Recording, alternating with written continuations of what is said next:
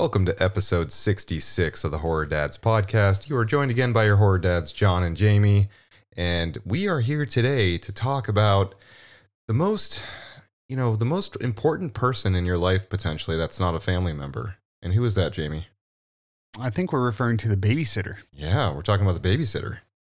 Babysitter in horror is a very important role, a very prominent one. It's a role of vulnerability, yet of growth and power. So we're going to talk about 10, and we were laughing about this, right? Like, we don't know if these are good babysitters or bad ones. Nah, they're just prominent babysitters, babysitters that we like. Yeah, so some I guess are going to be good ones. Some are not as good, but yeah, 10 prominent roles. But yeah, man, the babysitter is an important part of life growing up. Dude. You might have a one that steers you down the wrong path, maybe smoking J's on the back porch. Dude, formative, like very formative presence in a child's life. Definitely. Yeah. If you get one taking down the wrong path, could be bad. Yeah. Or you could have one that's like, my mentor, Yeah, that badass. person made me who I am. That's why I listen to hardcore music, right? Because Jane showed me 9 Inch Nails when I was 9. Yeah. Who knows? Yep. Just made that. Totally fine. Jane may also be trying to get you to smoke a doob on the back porch. Jane's trying to get you to smoke Jane. Yeah, man. I'm excited about this topic. How's it been going? It's been a while. It's been, like 3 weeks since we recorded? Yeah, so we're, to everyone listening, we're not going anywhere. We're not spacing out. We've had some schedule conflicts.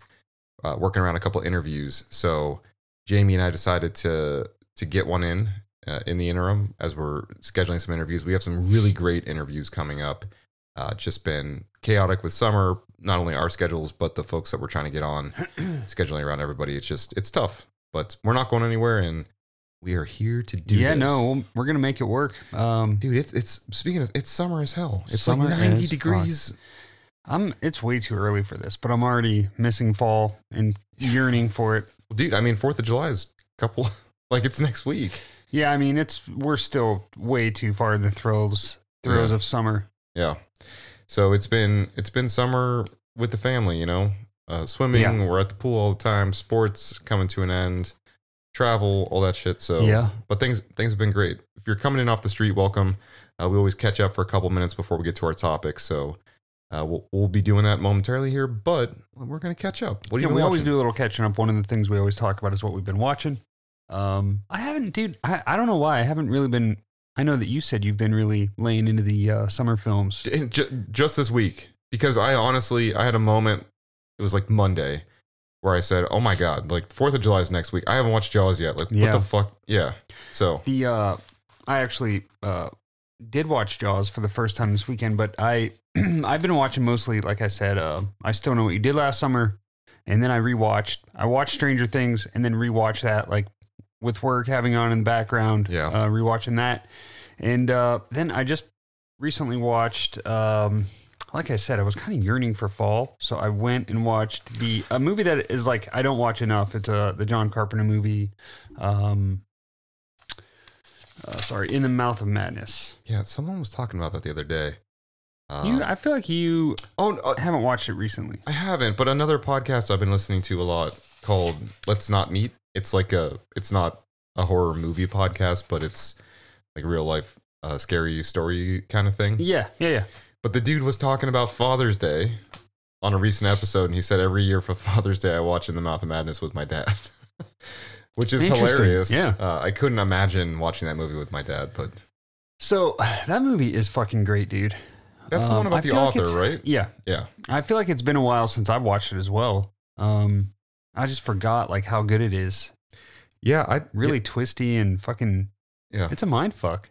I've not spent very much time at all with that movie in comparison to other Carpenter films. And you films. should, because it still has all the Carpenter actors in it. It still has that feel. The music is insanely good. So no, great movie. And then I also rewatched You're Next.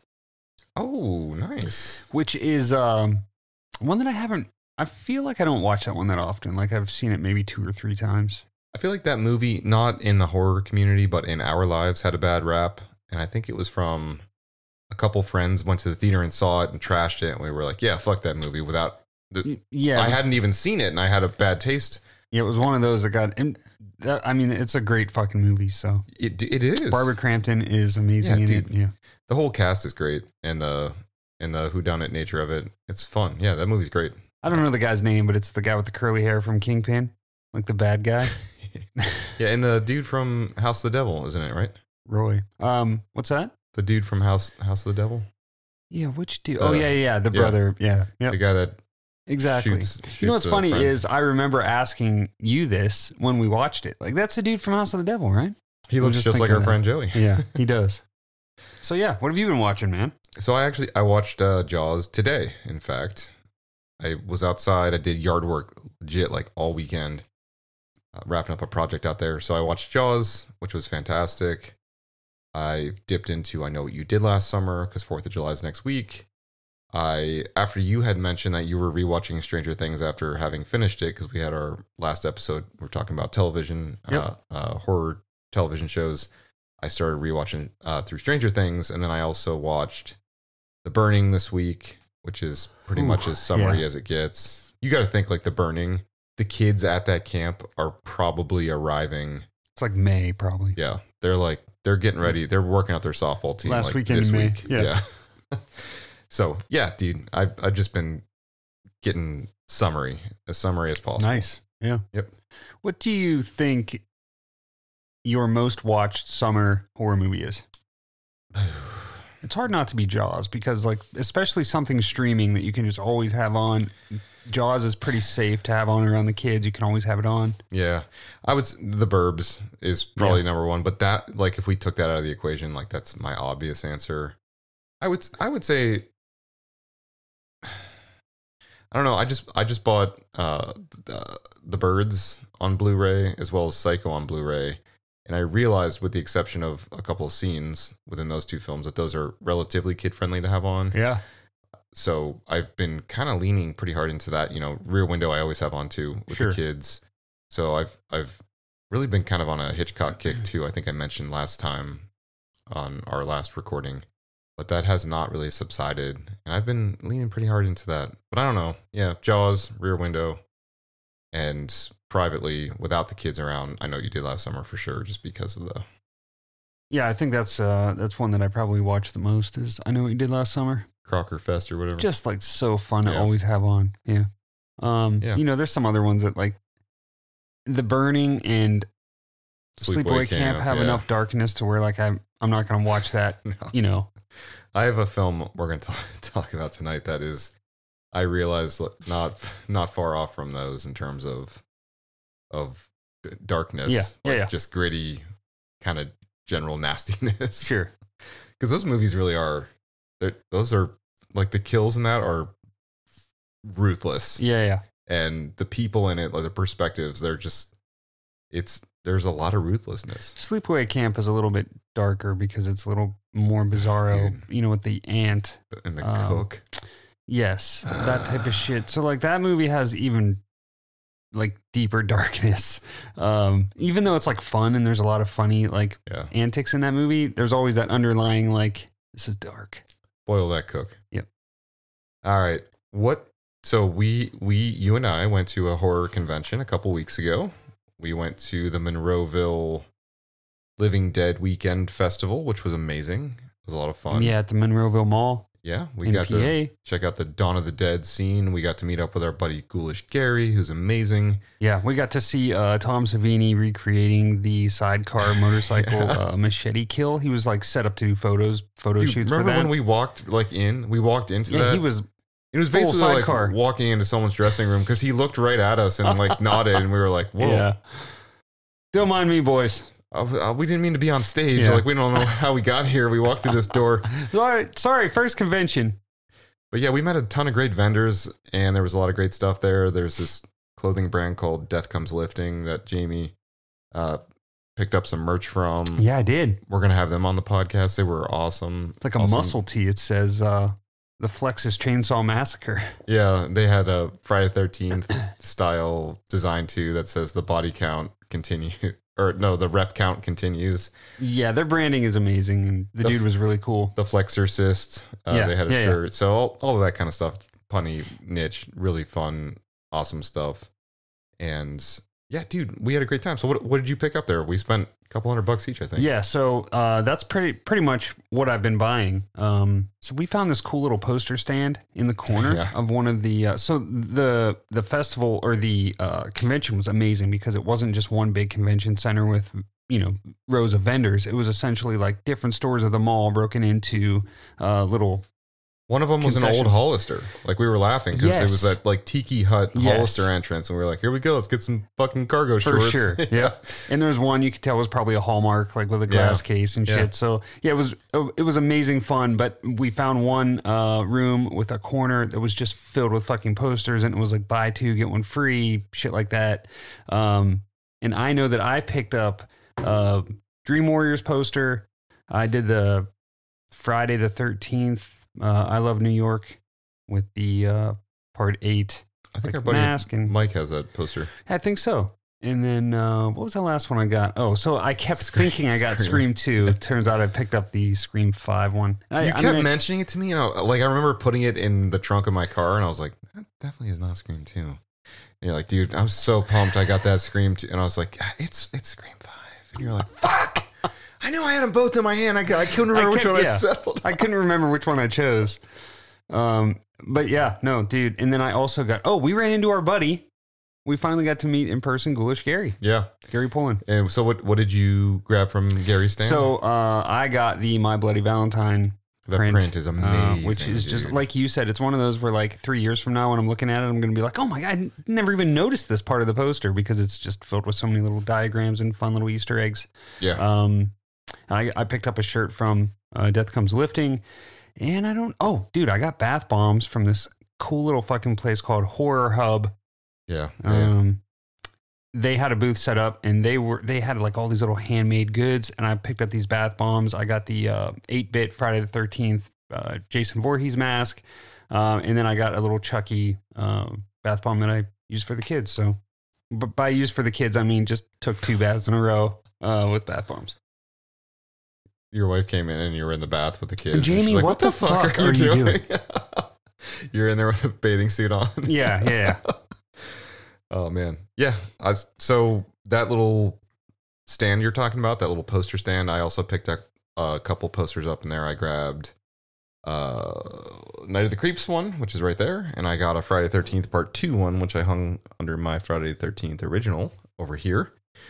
And I also grabbed something from Gary's stand. I grabbed it's the cover of his book that he had published, one of the covers of the issues, but it's from Friday the 13th, and the hockey mask is up in the sky, and it's comprised of like lightning bolts, pretty much, and it's amazing. Yeah, I love that one.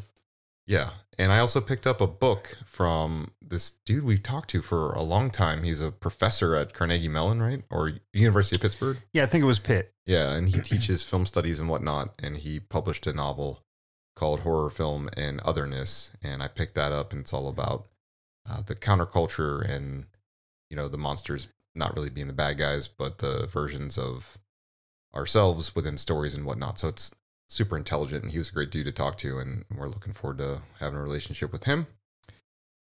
And the other thing, I did some shopping over with our buddies at Toxic Coffin, one of our favorite merch apparel brands. And there's what you buy with those dudes, and then there's what they send you, which is not always the same thing. Yeah. It's always more than what you expect. They send so much cool additional stuff with every purchase, and it just makes the experience of opening things amazing. So I did pick up a Stranger Things t-shirt of Elle in the Rainbow Room. So they sent me that with a little packet of tissues that came with it because Elle always has a bloody nose, right? And they sent me this Peter Vincent shirt I have on right now from Fright Night, which is one of my favorite movies of all time.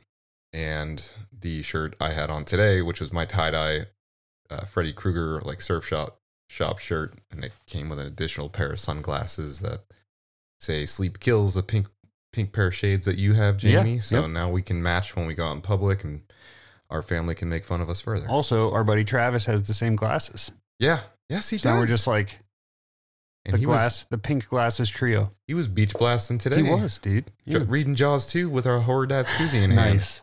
Love that guy. How about that? Oh, But so I touched on what I'm wearing, which is my Peter Vincent tee that I got from our buddies in Toxic Coffin. But what do you have on over there? I actually have the I Know What You Did Last Summer pocket tee from Cavity Colors. Cavity Colors. The hook just poking on the pocket. One of those shirts that you just have to get. So dude. So good. So good.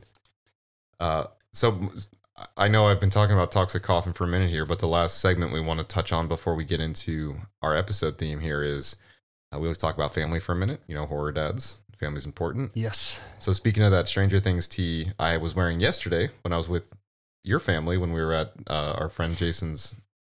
So the t-shirt has some pretty cool colors to it, and the image is of 11, and she has a bloody nose, but it kind of looks like she has a booger almost. Like if you're 4 or 7 years old, one might interpret it that way. And instantly I put it on, and my 4-year-old came up. She's like, why does she have a booger? And I was like, her nose is bleeding. And she goes, oh, okay. And then Finley came in and she's like, why does she have a booger? And I was like, God damn it. Her nose is bleeding. It's 11. But yeah, it was pretty funny. What about you, family-wise? Well, mine was actually going to be that I watched Jaws with the family. It was the first time the kids have seen a little bit of it. Oh, no way. And I put it on the first scene to see what they would, do and say and how they would react. And it was totally enough to keep it going. We watched probably, I don't know, maybe an hour of it. We saw the raft scene. The kids watch that? Yeah, they did. In my, I actually forgot it was coming up and just it was one of those where it crept up on me. Yeah. But yeah, so my 8-year-old was like, okay, well, I'm not going in the ocean.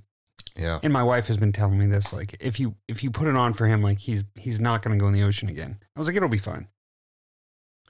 Lake Placid, never going to lake again, I guess. No, never. Well. So yeah, that was the family antic for me. Let's do a couple shout outs real quick. Yeah. Before we jump in. So we have a new patron, Erin Franklin. Is someone you know a little bit there, Jamie? It's actually your sister, My right? sister from the UK. Yeah. Thank you, Erin. We appreciate you so much. So thanks, Erin. Erin and I used to play Silent Hill 2 right? In this basement when we were kids, and it was always super scary and super fun. And there's something that is horror related to Erin. So man, playing Silent Hill 2 in an environment like a dingy basement with dimly lit. Oh man, I'm all in on that. Yeah, it's a great game.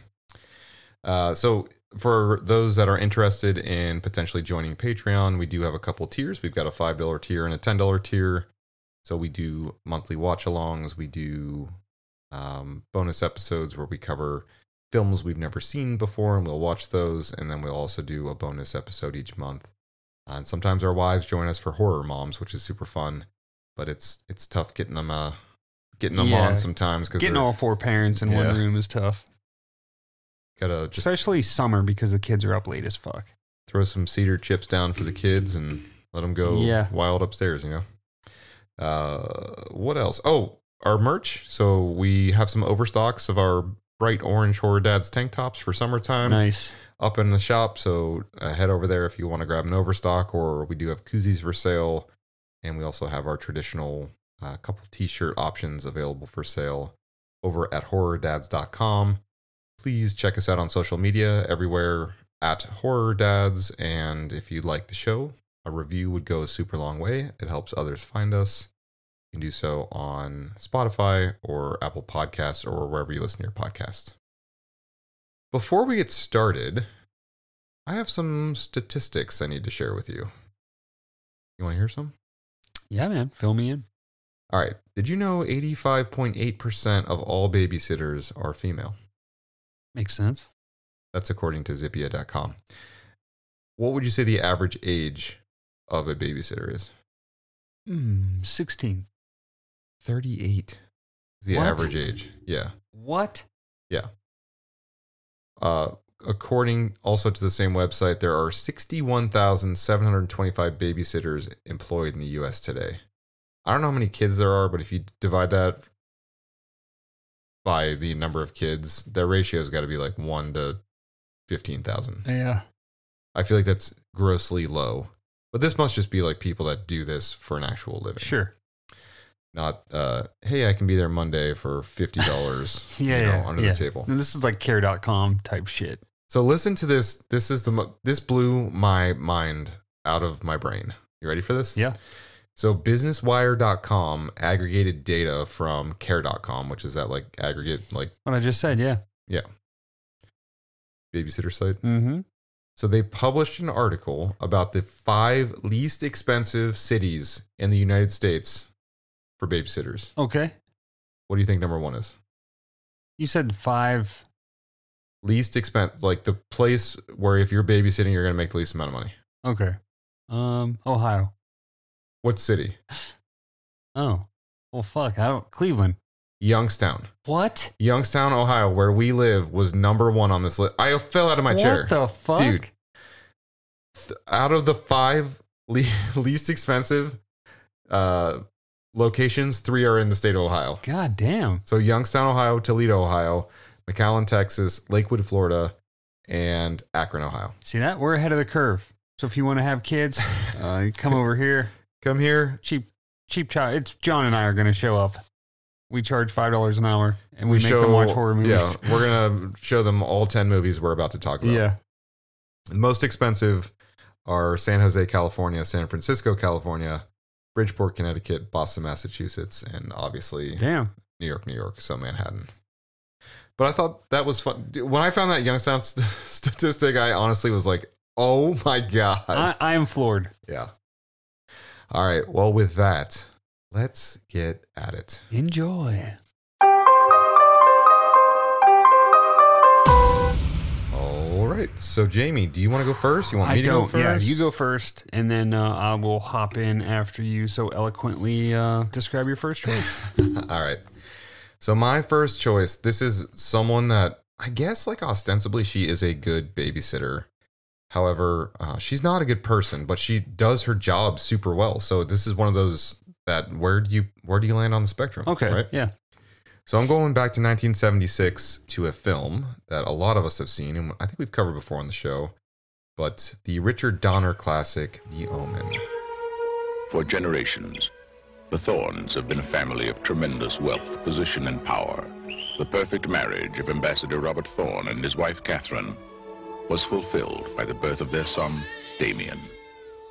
And then, when the child was 5 years old, something terrible happened.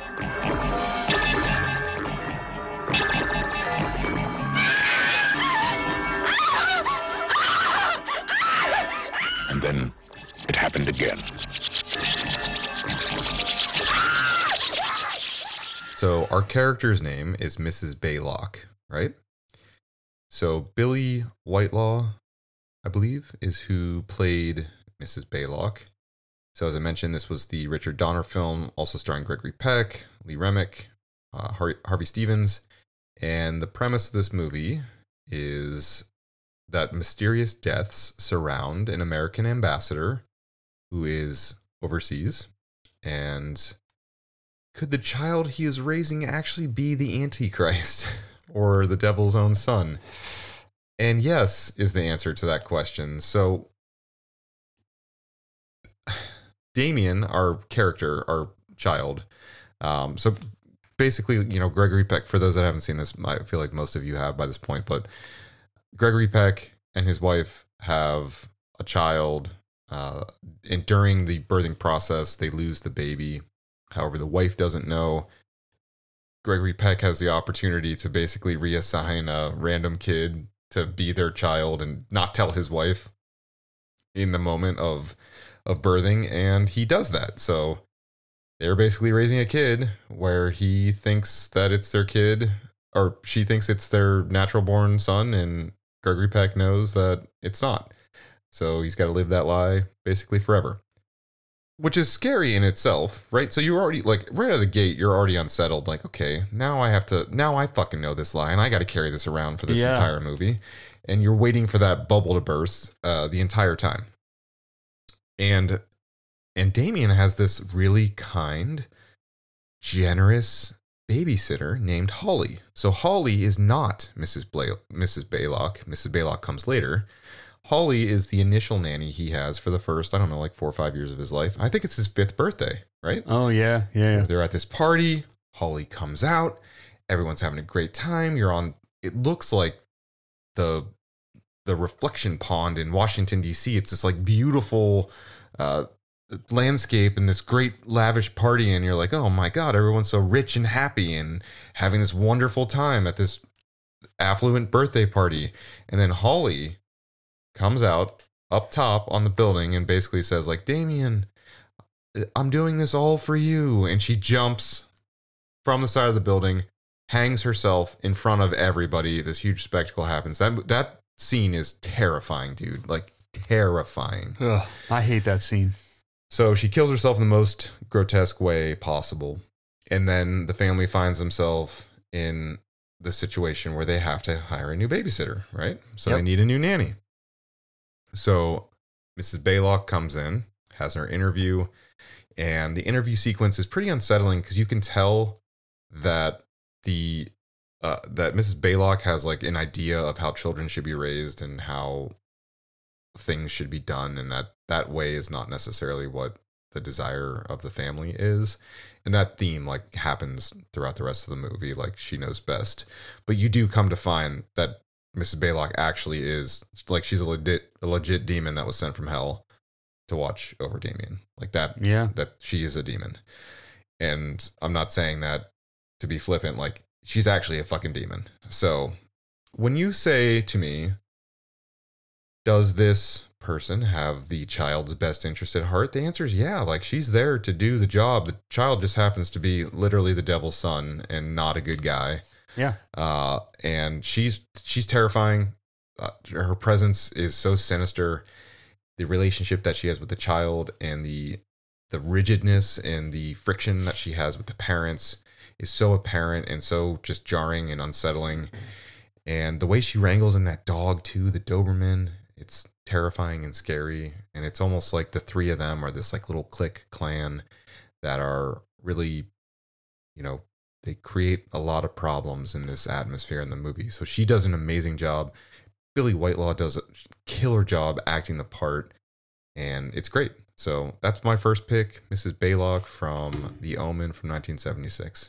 Nice. Yeah, I forgot about that one from the babysitter context. Yeah, this was a late pick for me too because, nannies, I guess, are technically babysitters, but sure, they're more permanent kind of fixtures. So this isn't quite the one and done, my parents are going out to dinner, I need somebody to come in kind of thing. But yeah, so I'm going with Mrs. Baylock. All right, buddy. Well, I kind of went the same route with this one. Mine is also a live-in nanny, my first pick, and it is The Boy from 2016. Oh, shit. We've had a number of potential nannies come through already. Do you think you can manage? Of course. I'm Malcolm. Hi. I'm the grocery boy. Well, grocery man. Lead the way. Allow me to introduce Mr. Hilscher. And this is our son, Brahms.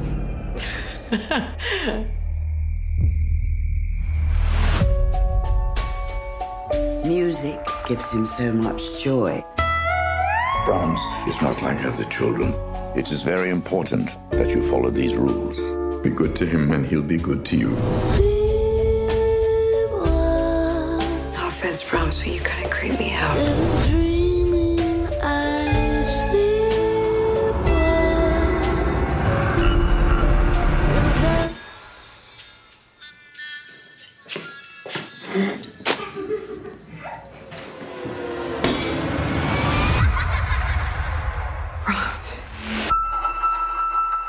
You okay? I needed someone else to see it. See what? If you leave him alone, then I'll give you a sign. This is like some kind of magic trick, right? It's not a trick. Tell me about the real Brahms. He was downright strange. A little girl from town used to come out here to play with Brahms. They found her body in the woods. By the time the police arrived, the place was up in flames. Brahms didn't make it out. So, have you seen this movie, John? I have. All right, so I think that we both went into this one pretty late. 100%. Like, yeah, like This came out in 2016. 2016. Yeah. 2016. Yeah. I mean, I've seen this movie recently, I'd say. Yeah, I think we were both kind of put off by the premise, just kind of like, okay, Yeah. another goddamn doll. Yep. But yeah, the premise of this one is Greta, a young American woman, takes a job as a nanny in a remote English village, which is fucking really remote. It's like a countryside house. It's beautiful. Fucking great. But she discovers that the boy that she's there to take care of is actually a doll. And she thinks the parents are wacko. They're pretty old. Yeah. So she finds out that the doll is essentially a representation of the boy when he had died at the age of 8, I believe. Yep. So she has to take care of this boy. She thinks the parents are crazy, Looney Tunes. Really strange things start happening. The parents leave, they go on holiday or something, and to never return. They leave her a note essentially telling her, like, here's your burden. You're fucked. Yeah. So she's taking care of this doll. She's like changing it, feeding it, giving it baths and shit. And I think she's the whole time is thinking of this as like a joke, right? Like, this is really ridiculous. I'm like making this killer salary on doing this weird shit, taking care of a doll.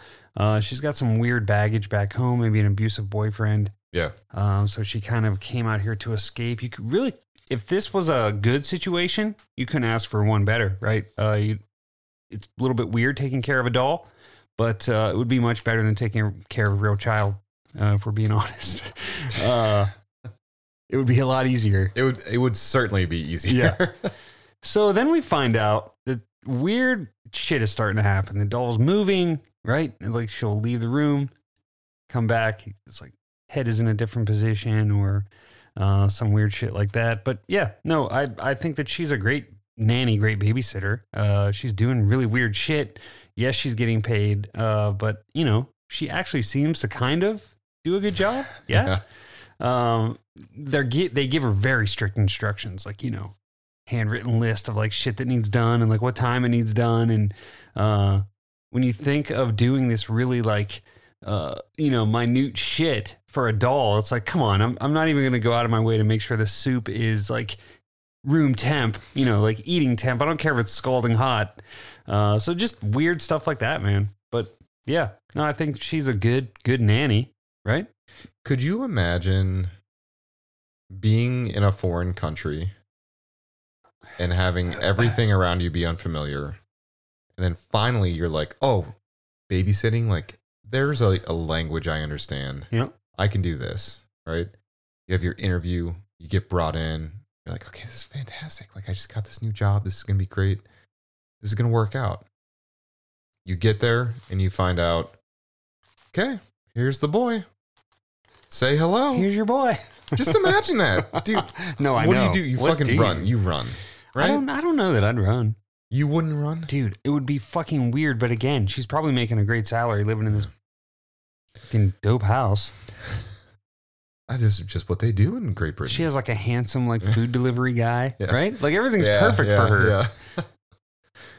Hey, there are 18 people in this town. Just so happens to be that the food delivery guy is like really, he's a Chippendales model. GQ was like, take a break, so I came here.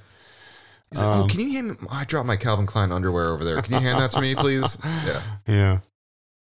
Yeah, well, yeah, no. Dude, that's a good pick. And that's off the beaten path a little bit.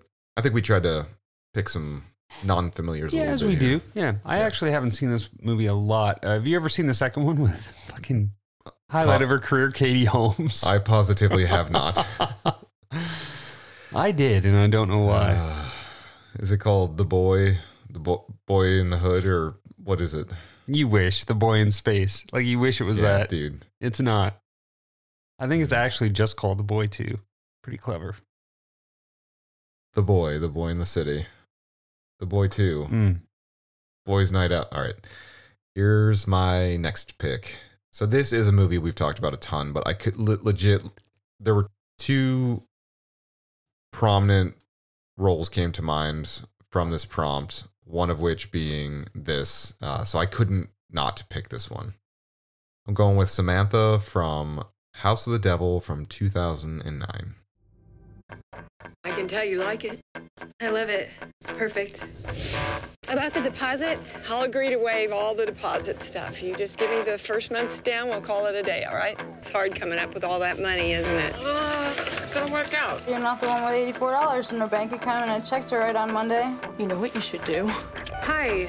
I'm calling in regards to the babysitter flyer posted outside my... So I know we've talked about this Ty West classic a zillion times. However, as I mentioned, this prompt would not exist without this role. So we would be remiss not to mention it. So Jocelyn Donahue, Tom Noonan, who's insanely talented. Greta Gerwig is also in this. But this is a throwback film. It takes place in 1983, even though it was filmed in 2009. And in 1983, we have a financially struggling college student named Samantha Hughes, who takes a strange babysitting job that coincides with a full lunar eclipse. And she slowly realizes that her clients are kind of holding a terrible secret. She comes to find that. So Jocelyn Donahue is who plays our character of Samantha Hughes, and she does an incredible, incredible job. I love the whole setup. Obviously, the filming style creates a level of comfortability and just familiarness, I think, that you come to have from being a kid that grew up watching 80s movies, right? So the filming style is great, and the dire circumstances where, you know, Samantha's character is put in this position where she's like, look, I really need to find a way to get the money that I need to get to do this thing that I want to do. She wants to get her new apartment. She's in this really bad situation with a bad roommate, and Dee Wallace has this really great house that she's going to rent, and she goes and tours it. Dee Wallace says, like, forget the security deposit. You seem like a good kid. Just give me first month's rent. We'll call it square. So she's instantly in this spot where your conflict at the onset is that she needs money, right? And as a college student, she's like, okay, great, I'll babysit. Like that's what we do as college kids to find money. So the direness, the demand, the need is set up, and it's all hinged around this opportunity that she finds as she's walking on campus, and she sees this little tab, a pull tab that says like, hey, babysitting, big $sign, call this number. So the setup is pretty dramatic. She calls for this opportunity. They don't answer, but then they call the phone booth back, which is crazy for the 80s. She's like, hey, how'd you get this number? Hey, sorry, I missed you. Meet me at this building at this time. They flake on it.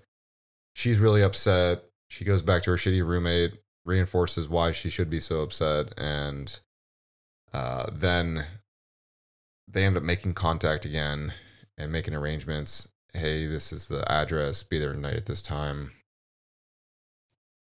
Along the way, Jocelyn and her friend, or Samantha and her friend, are at this really cool pizza place, and everything's centered around this lunar eclipse. And that Jamie and I've talked multiple times about the scene in the pizza place, but like, get us in there, man! Like, it's so awesome in that place. And it's like 80s personified because it's got the booths, you know, and even the Coke cups that are like the cups straight out of the 80s. Yeah, so good. But the relationship with her friend, the pizza, the direness, the setup, all culminate and lead to this moment where she has her friend drive her out to this house. It's dark. She's dropped off. She gets there. Hey, can't wait to babysit the kid. Where's the kid? Oh, we forgot to tell you, it's not actually a kid. It's our elderly mother. Yet again, much like the boy, you're in the scenario where you're like, okay, fuck this. The old bait and switch. Right? The friend is like really upset about this. Yeah, she's like, no fucking way. They lied. They're liars. Like, she's like, let's get out of here, right? But Jocelyn, or Samantha, I keep calling her by her actual name. Yeah. Samantha is in the mode of, look, I need the money. They offered me more to be here. It's an old woman. They said not to wake her up. She's going to sleep the whole time. They're going to leave me $20 for pizza. Like, what could possibly go wrong? I'm going to do this. I need to do this. Yeah. So that's when the thing unfolds, the whole movie. You know, from there, it's all kind of fun and games and nostalgia. And then she's in the place, and our favorite scene happens where she's listening to that song. One thing leads to another. Right? Yeah. Listening with her headphones. She's got her Walkman going. She's dancing. Then that moment where that urn, whatever it is, falls off the top of the stairs and hits, like that's the moment where the movie kicks into gear. I think it's like the start of the second act or whatever. And it gets really intense from there. But she is a great babysitter. She's a great survivor. She's just really level-headed and a really great character. And I love this movie. I love her character. I love the way she acts it. She acts the hell out of it, and she does a great job. And yeah, that's who I got to go with. Nice, man. Yeah, I mean, that's probably one that if you hadn't picked, I would have picked, just because I love that movie so goddamn much. Yeah.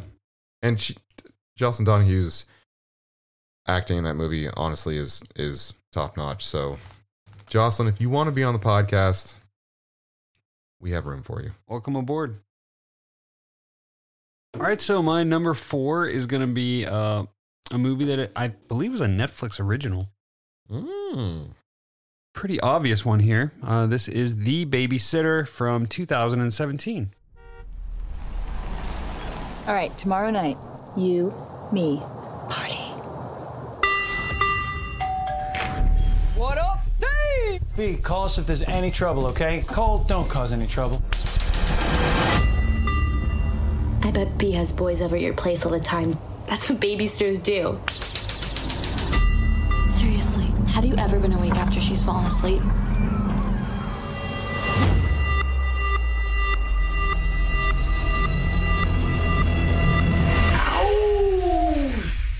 I love her.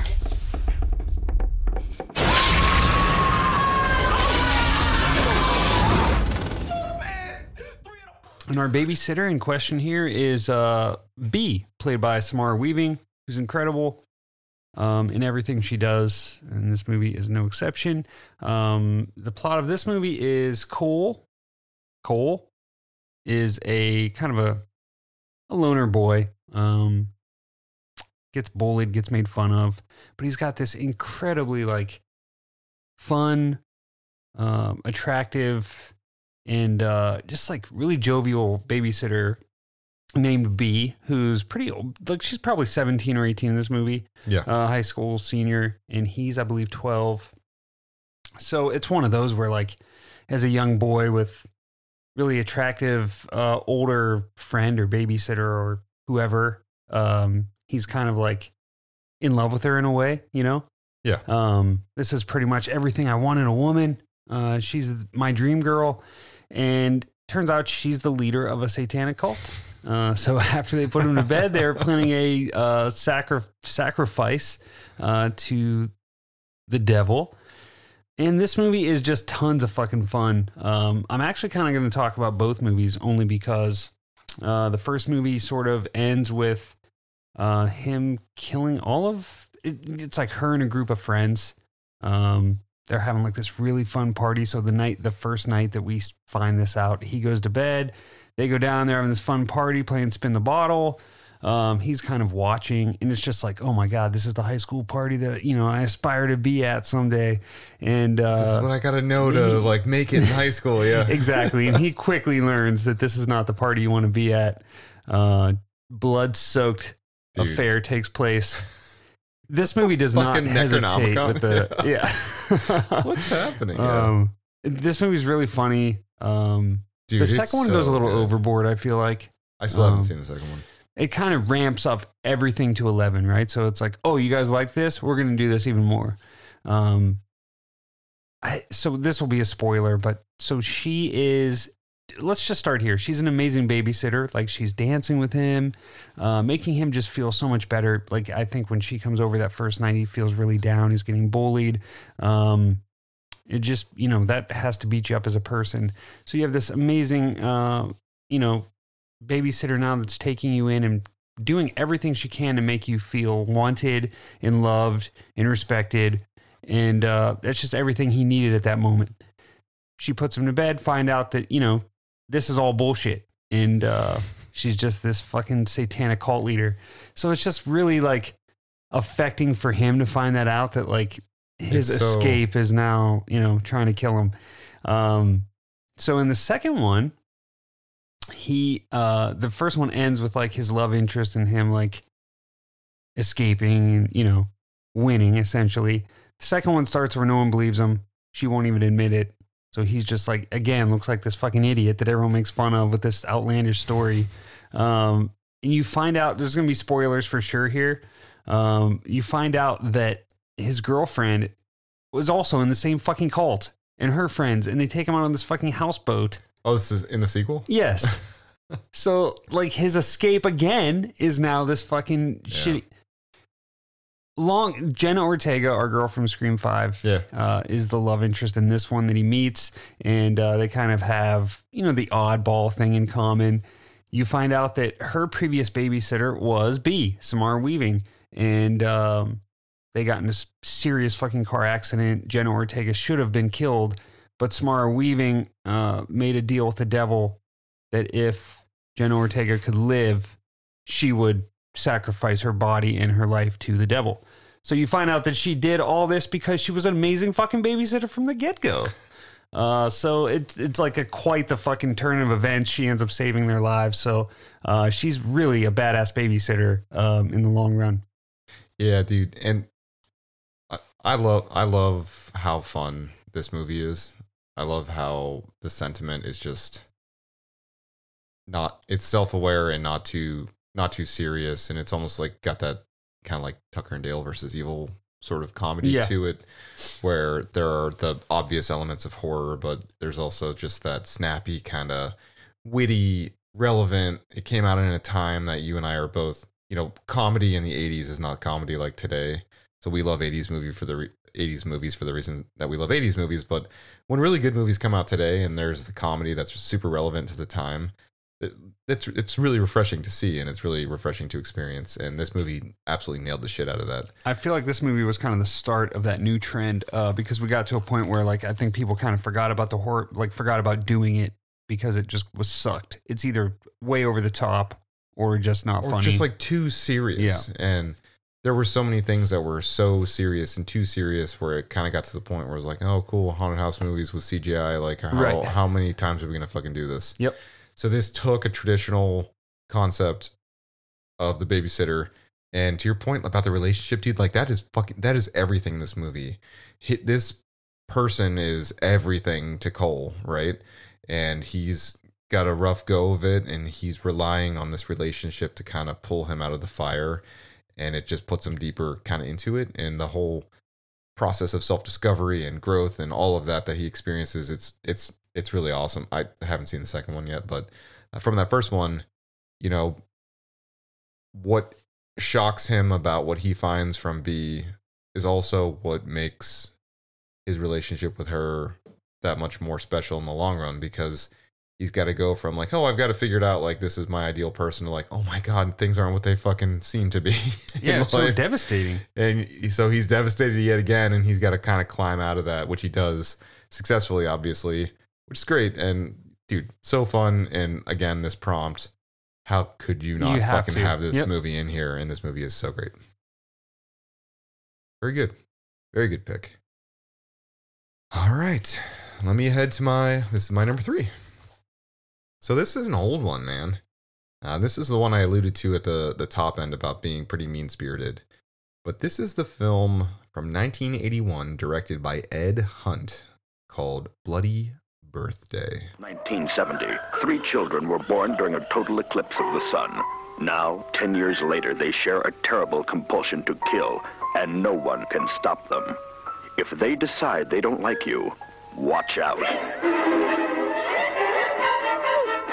The children will stop at nothing to get a deadly murder weapon. Ooh, yeah, this one is pretty mean. Dude.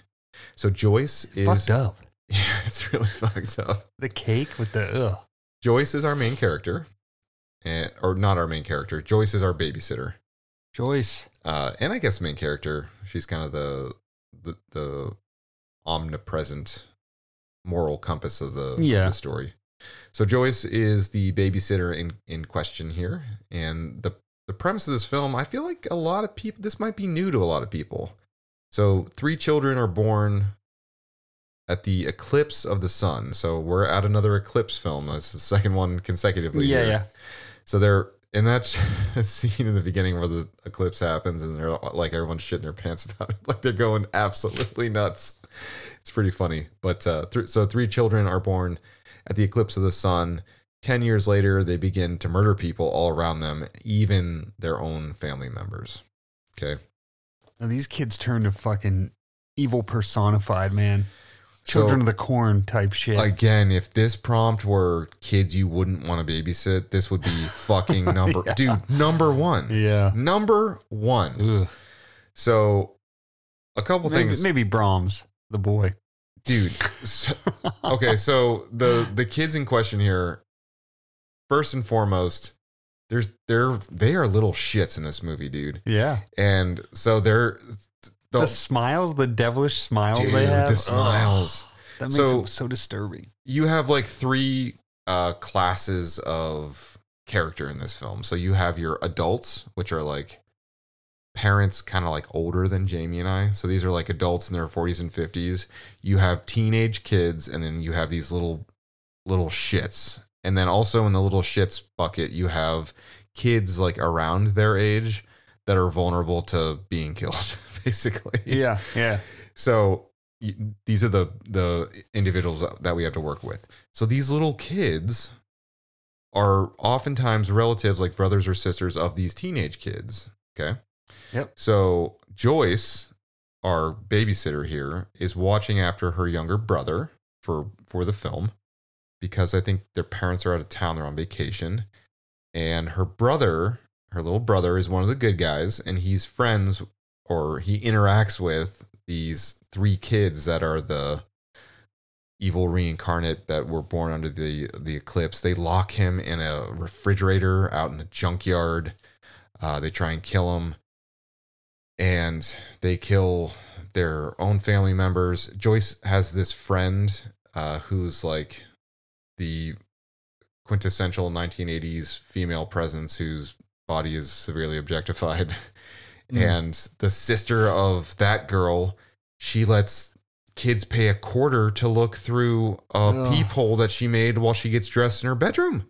Oh my God. And that's her sister. Yeah. You remember that scene where she's getting dressed and that ridiculous fucking song is playing? Like the most ridiculous song on planet Earth is playing. And she's like dancing in front of the mirror, swinging her clothes over her head. But they're bad. They are all bad.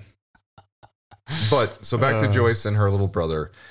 So Joyce is the Laurie Strode of the film. This movie straight up has a sequence that is a complete ripoff of Halloween. Mm-hmm. Complete. So this came 3 years later. So Joyce, I remember this. Yeah, dude.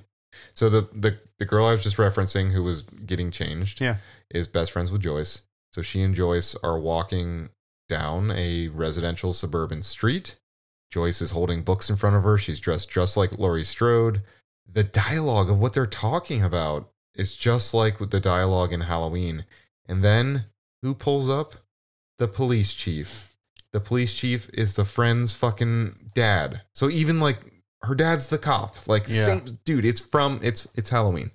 But the scene where they're walking hand in hand is really reminiscent of that. So if you like Halloween, which I think pretty much everybody that listens to this podcast does, you will appreciate that at the very least, because, you know, sometimes you like to hear cover bands of some of your favorite bands.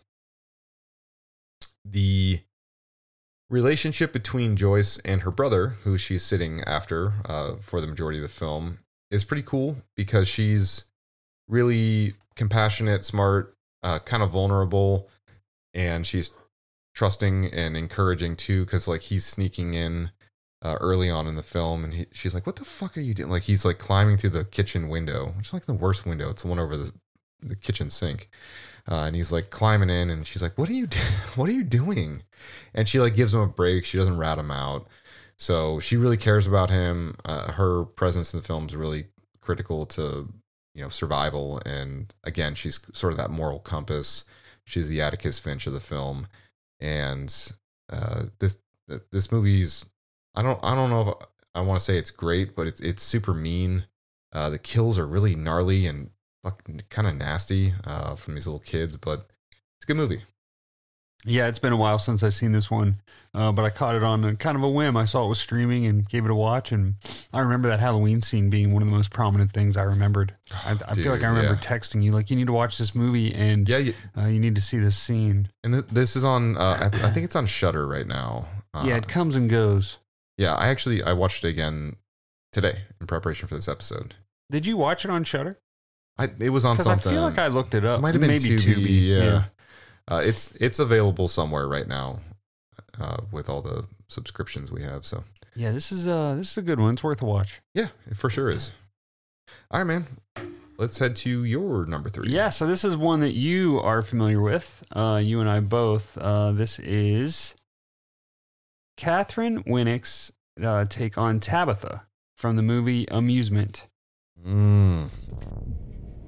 Do you know where you are, Tabitha?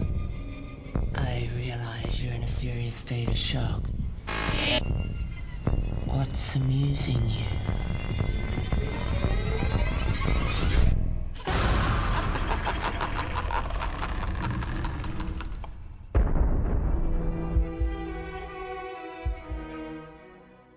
So this movie is sort of an anthology.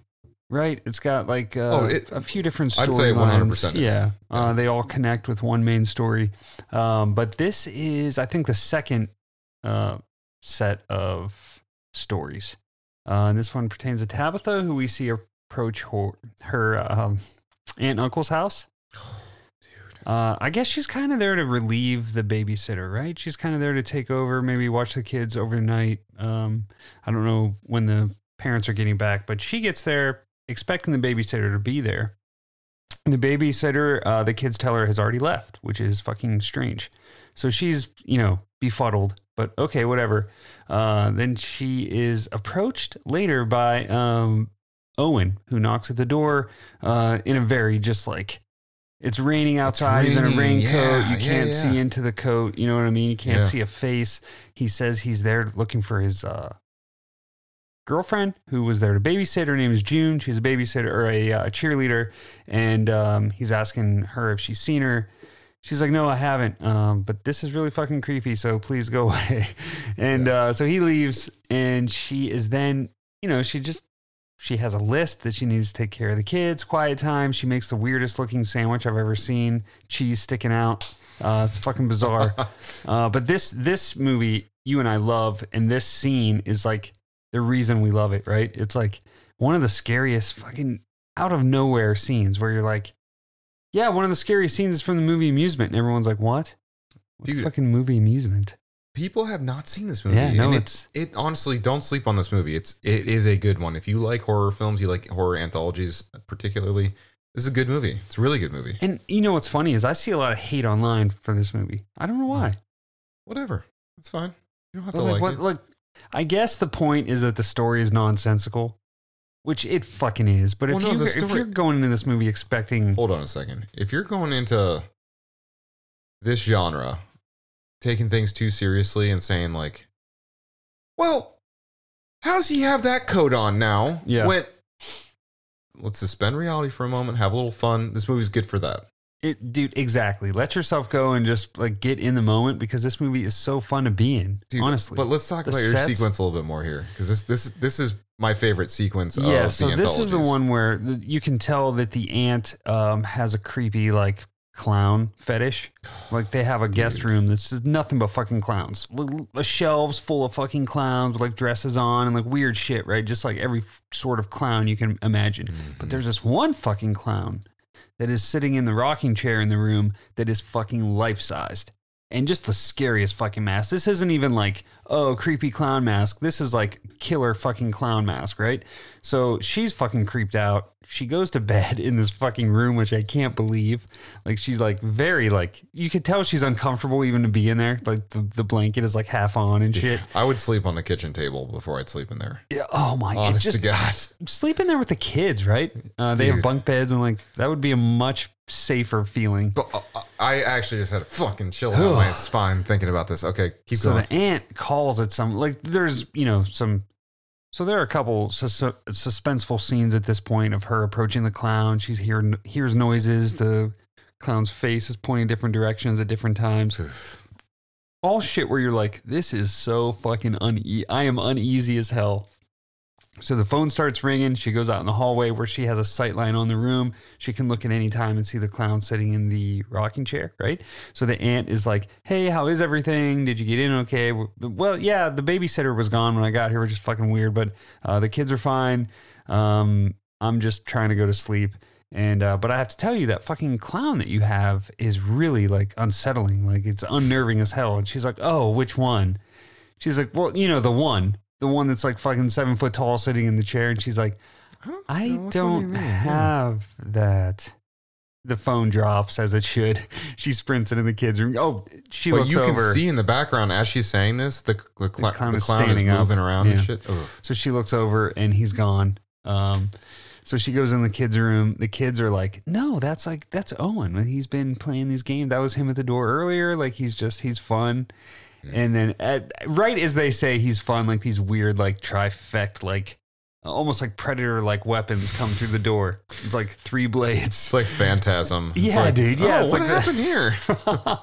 But she's a fucking badass babysitter too, man. She like thinks ahead, gets those kids going down the trellis. Dude, she is on it. On it, dude. Yeah. Like fucking from the get-go, like climb down that trellis and get out of here, which for all we know, they did escape. You come to find out the clown is really only there for Tabitha anyways. But she finds the babysitter in the shed.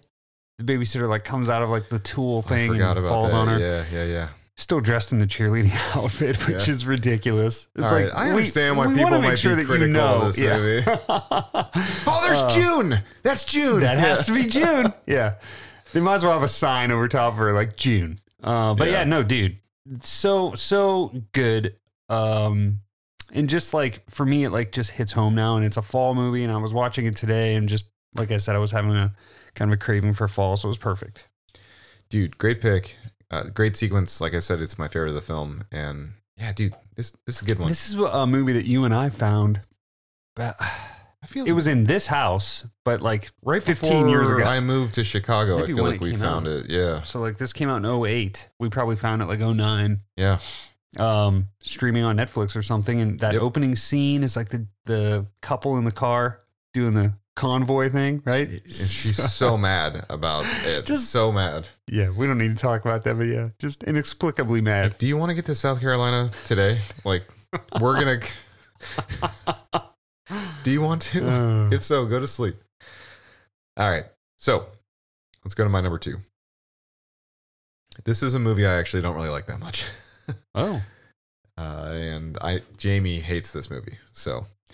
But this is a 2016 film by Chris Peckover, is the director, called Better Watch Out. Dude, why would you pick this movie? Want to put her in the mood? Watch a horror movie. Dude, she's like twice our age. I really don't think it's gonna happen. She's here. You are breathtaking. Thank you. Now don't stay up and watch scary movies, okay? It'll give you nightmares again. So what do you want to do? All right, I have some reasons for this, okay? So this wasn't on the list you sent me, was it? I hate this fucking movie. So Ashley's our babysitter, okay? And the premise of this film is that you have this quiet suburban street. It's the holidays. It's around Christmas time. You have a babysitter who has to defend a 12-year-old boy from it's like a home invasion that's happening. And then you kind of come to find that the home invasion that's occurring is not your typical sort of home invasion that you're used to witnessing. So 100%, this not my type of movie, not Jamie's type of movie. There's a double switch that kind of happens early on where you basically watch the first 30 minutes of this movie and you think like, okay, this is what's going on. Like there's this home invasion occurring. You've got this this babysitter, Ashley, and much like the relationship that we were describing from the film The Babysitter, yes, you know, you have this vulnerable kid in his early teens, maybe 12 years old. I think I said he's 12. Yeah. So he's 12 and, you know, you've got a 17, 18-year-old babysitter and you could tell he has feelings for her and they've got a great relationship. He's vulnerable. He has like social vulnerability and psychological vulnerability. He's just got issues. And then this invasion happens and it's nuts. But she, as a babysitter, as this is going on, is badass, dude. Like it's like you're watching The Descent, right? She mobilizes to action, much like our babysitter from Amusement. Like she responds to this incredibly well. So if my kids are home alone and something like this were to occur, I would want this person to be there to take care of them. So I think when we're talking about babysitters, she's tough as hell. She's smart. And as the movie evolves and you kind of get the reveal of what it is that's going on, she's got to deal with a really difficult situation. She does so admirably. And I don't know, I think she just does a great job with this movie. The kid is so hateful in this movie. The scenario is so disturbing. It's so, I don't know. This movie's really mean-spirited. Again, this isn't my thing. This movie's not my thing. It's not yours either. In fact, I remember you and I randomly watched it on the same night. So random, dude. It was like we left a family Christmas party, I think, like Christmas Eve or something, and we both were like, I don't remember the exact circumstances. I think I asked you if you had seen it. And I was like, yeah, I watched last night. I think we both finished it at the same time. Insane. It was something weird, yeah. But yeah, this movie's it's heavy. Yeah, and I've actually seen a lot of people that love this movie, so I don't want to dog it. It's just not my thing. Yeah, I just didn't like the twist. I know a lot of people kind of take it more lighthearted than I took it. Like I took it like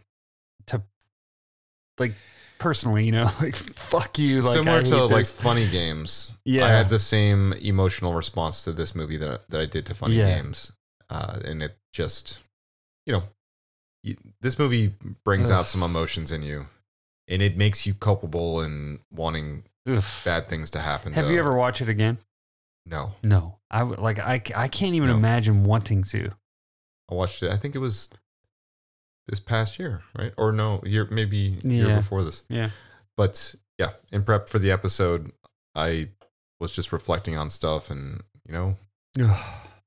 I was really pumped to watch it too, because you don't get horror Christmas movies all that much. So no. I was expecting a fun kind of lighthearted horror movie. No, it's definitely not get that. I mean, survival is intense in this film, and there's, like I said, a lot of psychology and emotion to this movie. So it's a lot to unpack. But when we're talking the theme, babysitters, she's a tough babysitter, and she'd be a great one to have. Super relevant, man. Yeah, pretty good pick, but terrible movie. Pretty good pick. All right, my number 2 is a lot more fun than this, but the babysitter kind of sucks. This is Monster House from 2006. Dude, I was hoping it was going to come up. Yeah, and the babysitter's name is Z, who is played by Maggie Gyllenhaal.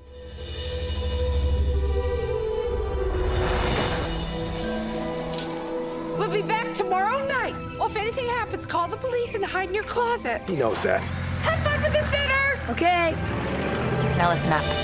I control the TV, the stereo, and the phone. I'm not your mother. I'm not your friend. Fine. Every town has a legend. And she is forced to take care of DJ. And unbeknownst to her, she's also going to have to take care of his buddies Chowder and Jenny as they try to unsolve the mystery of Nibbercracker in the haunted house across the street. Yes, sir. I fucking love this movie. This is a movie that's near and dear to our hearts as dads, because this is probably the first like horror movie that we show our kids. I mean, this is a horror movie, right? For kids. Dude, yes. I remember recommending this to my boss when my kid started watching it when he was about 4. And I recommended it to my boss, whose kid was about the same age. And he like texted me the next day or sent me a message at work or something and was like, Thanks a lot, because my wife was pissed at me. Like, this was just a horror movie. It was animated. Yeah. And I was like, yeah, it can be a little bit scary for kids, but this is a great one. Can't be my ass. It is. It's one that I saw as an adult. I was probably 30, and the first time I saw it, and I loved it. Still love it. Watch it with the kids every year. So our buddies, Maddie and Mike, when they told the story about going to see it, remember? Yeah. Two like 40-year-old dudes. They got tickets for a pre-release or whatever, or it was, hey, free tickets for opening week or whatever it was. And they said that it was just the two of them, and they're with like families and young kids and shit. I love that story because, like, as a viewer of this film, if they said, hey, we're gonna put Monster House back in the movie theater next month, I 100% would go. Yeah. And if my family were out of town, I would go by myself. Right. So I do feel strongly toward this film for sure. And this a really funny pick. And dude, the suburban landscape, the reasons that we love this movie coincide so much with why this is a fun theme and a fun prompt. You know, you're in the suburbs, you're in an area of comfort, and it takes you to that realm of comfort with characters that should be comfortable to you, and kind of flips it on its head. You know, you've got the secret across the street, and the babysitter in this respect is someone that's kind of combative, who is a little bit of an anti-hero, I guess, and who creates friction in the story, whereas, you know, the existence of the presence should be to help facilitate, to be a caretaker, to be kind, to be understanding, to be helpful. And she isn't, you know. She's got her shitty boyfriend, Bones. Yep, she's blasting the shitty music. She's threatening DJ with, you know, she breaks the vase, and she's like, dude, there's more where that came from. When she comes in, too, and she's got her sweater on, she's like... she's looking all presentable. Hey, we're going to do fun things, playing Scrabble and shit. And then he's like, their parents have been gone. And she's like, instantly, like, her hair turns black, and like spikes start growing up on her belt. Yeah. Where do those spike studs come from? Dude, her boyfriend too, when he rips the... If we did a prompt of like top 5 characters from horror movies you want to punch, Bones is in there for me. Yeah, I mean, also, she's bringing a fucking meth head into, like, the kid's house. That guy is... And he tears his bear. It's like, I'll punch out your shitty teeth. Him and the kid from Better Watch Out. My top 5 tooth punch moments. But Bones kind of gets a sad little... The kite. Redemption. Yeah, he has a sad little storyline where he gets taken in. The kite sucks him in. But... Yeah, no, she's not a very good babysitter. She really has no redeeming qualities. She's kind of a dick to them. You know, she's forced to like be with them for Halloween. She's forced to take care of him and Chowder. She goes in and sees the piss bottles that they've been pissing in because they've been spying on Nevercracker's house nonstop, afraid to leave. Could you imagine as a babysitter walking into that? Oh my God. But also, you two fucking losers. If you flipped this prompt and said who we've talked about would you want to babysit most, DJ and Chowder would be my number 1. Oh, they're great. I'd be in that situation with them. I'd be like, absolutely, dude. We need a telescope, not binoculars. Yeah, no, and they're heck of they're really good at what they do. They're good at figuring out what's going on in a really roundabout way. Very good pick, man. Love that. Very good. All right. I don't know how we got here so fast, but we're number 1. So I went with my number 1 is, and this really isn't, I didn't do a specific order. And again, I tried to avoid some of the predictable stuff. So my last one I'm going with is the character of Jill Johnson from the 2006 Simon West film, When a Stranger Calls. Hello? Is anyone there? I could have at least driven myself, Dad. I don't want you driving home alone this far so late at night. Wow. You must be Jill. We were so thrilled to find a babysitter at the last minute. Just make yourself at home.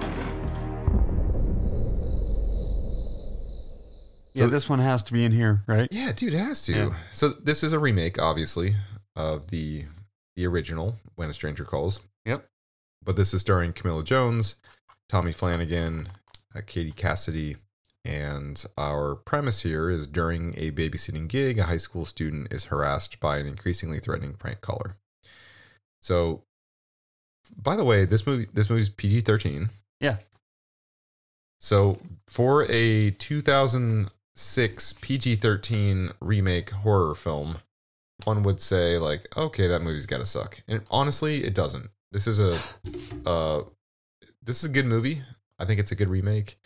We talked about the original version of this film, I think, in our 10 horror phone calls you wouldn't want to receive. Yeah. But Jill does a great job as a babysitter. The house she is babysitting in is super badass. The phone, which is constantly, especially in the mid-2000s, when it started to be that everyone on the earth had a phone at all times. Yeah. I feel like horror films were constantly scrambling to say, like, how do we get rid of the phone from this movie, right? So the device that they used to get rid of the phone in this film, I thought was pretty good, because they said, hey, you're over on your minutes, you're grounded, can't have your phone anymore. So she's in this place babysitting for Dr. Mandrakis, I think his name is, and the house is ridiculous. It looks like it's on the same lake from the Friday the 13th Part 3 remake. It's just like the rich family across the lake or something. Right. Yeah. And the house is wild. It's really cool. There are other ancillary characters in there. You've got the maid who ends up showing up too, and the phone's constantly ringing within the house. Jill does a great job, again, being a babysitter. But the one thing I will say is, would you go babysit? Like, if you were a babysitter, yep, and you took a job and you went and you'd not met the kids before and you got there and it's fucking like 5 p.m. when she gets there, by the way. Yeah. And the parents are like, kids are asleep. Don't wake them up. Wouldn't you be weirded out by that? Yes. I feel like again, you're a teenage kid. You'd probably just be like, okay, cool, I won't. But that's a serious moment that would give me pause. Like, serious moment that would give me pause. Anyway, she battles. She survives. She's a pretty badass character. She does a great job watching after the kids and managing what proves to be a very, very difficult situation in an unknown environment. And she is a great babysitter. Yeah, dude. It's a good one. You like this movie, right? Yeah. I feel like I like it more than you do. Yeah, but I do too. But I feel like I feel like this is a movie that you just have a different relationship with than I do. Yeah. I watched this movie with my father-in-law, Brittany's dad, told me when he saw the original of this film that he went on a date, watched it, came home, and when he got home, his parents were out at dinner, and he was so scared that he slept in his car until his parents got home. Oh my God. Which it cracked me up so much. So when the remake came out, he one day it was like, oh yeah, let's watch that. And I was really confused. I was like, why are you so eager? Like, he likes horror movies, but never, just total enthusiasm about it. And then as we're sitting there watching it, come to find, he tells me this great story and the relationship with it. And I have a lot of sentimental, I guess, thought and attachment to it just because of that reason. So yeah, but that's nice. My last pick there, buddy. That's a good one.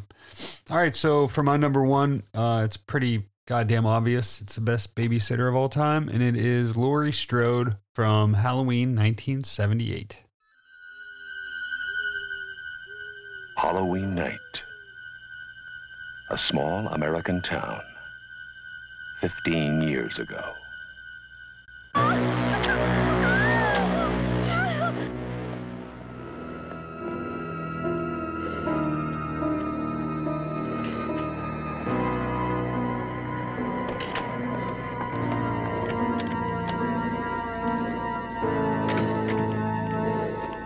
Michael?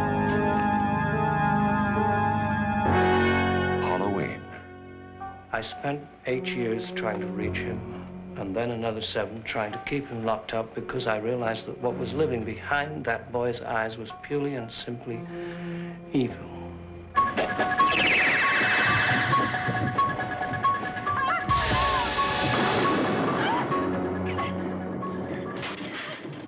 I think he'll come back. How could we not?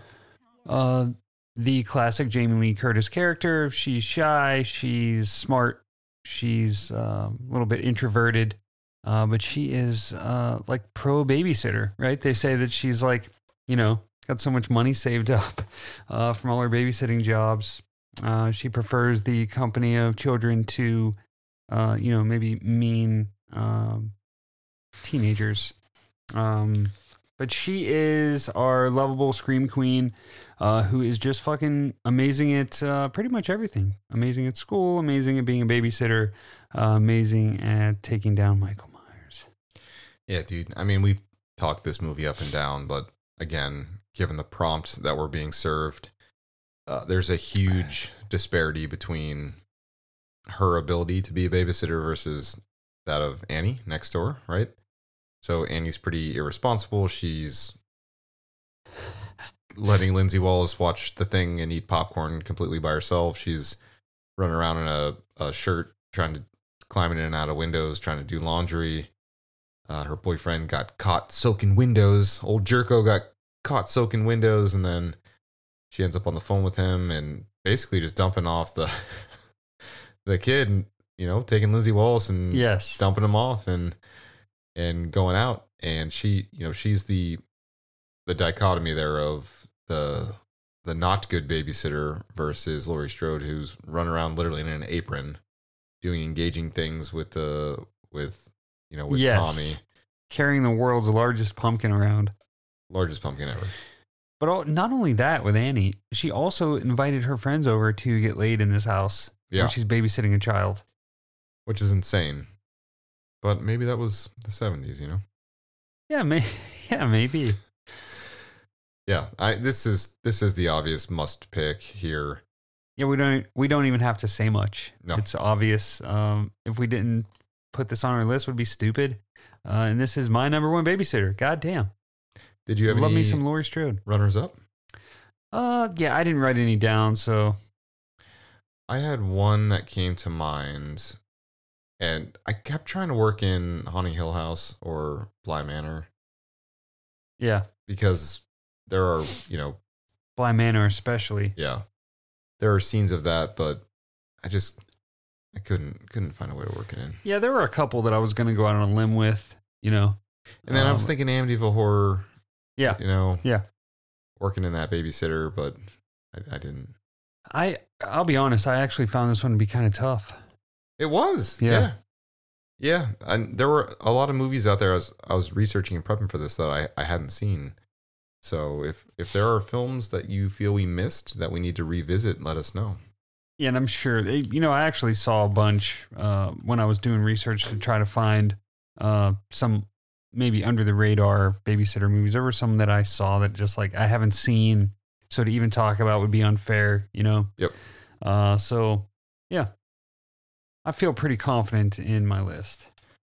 Me too, buddy. Well, thank you all for joining us. We're going to do this again very soon. The next couple episodes, I think, are going to be interview based. And they should drop within pretty quick succession. So I know things have been released a little further apart than normal, but we're getting back into a regular cadence now that we're locking up some interviews. So thank you all for listening. We love you guys. Bye, guys.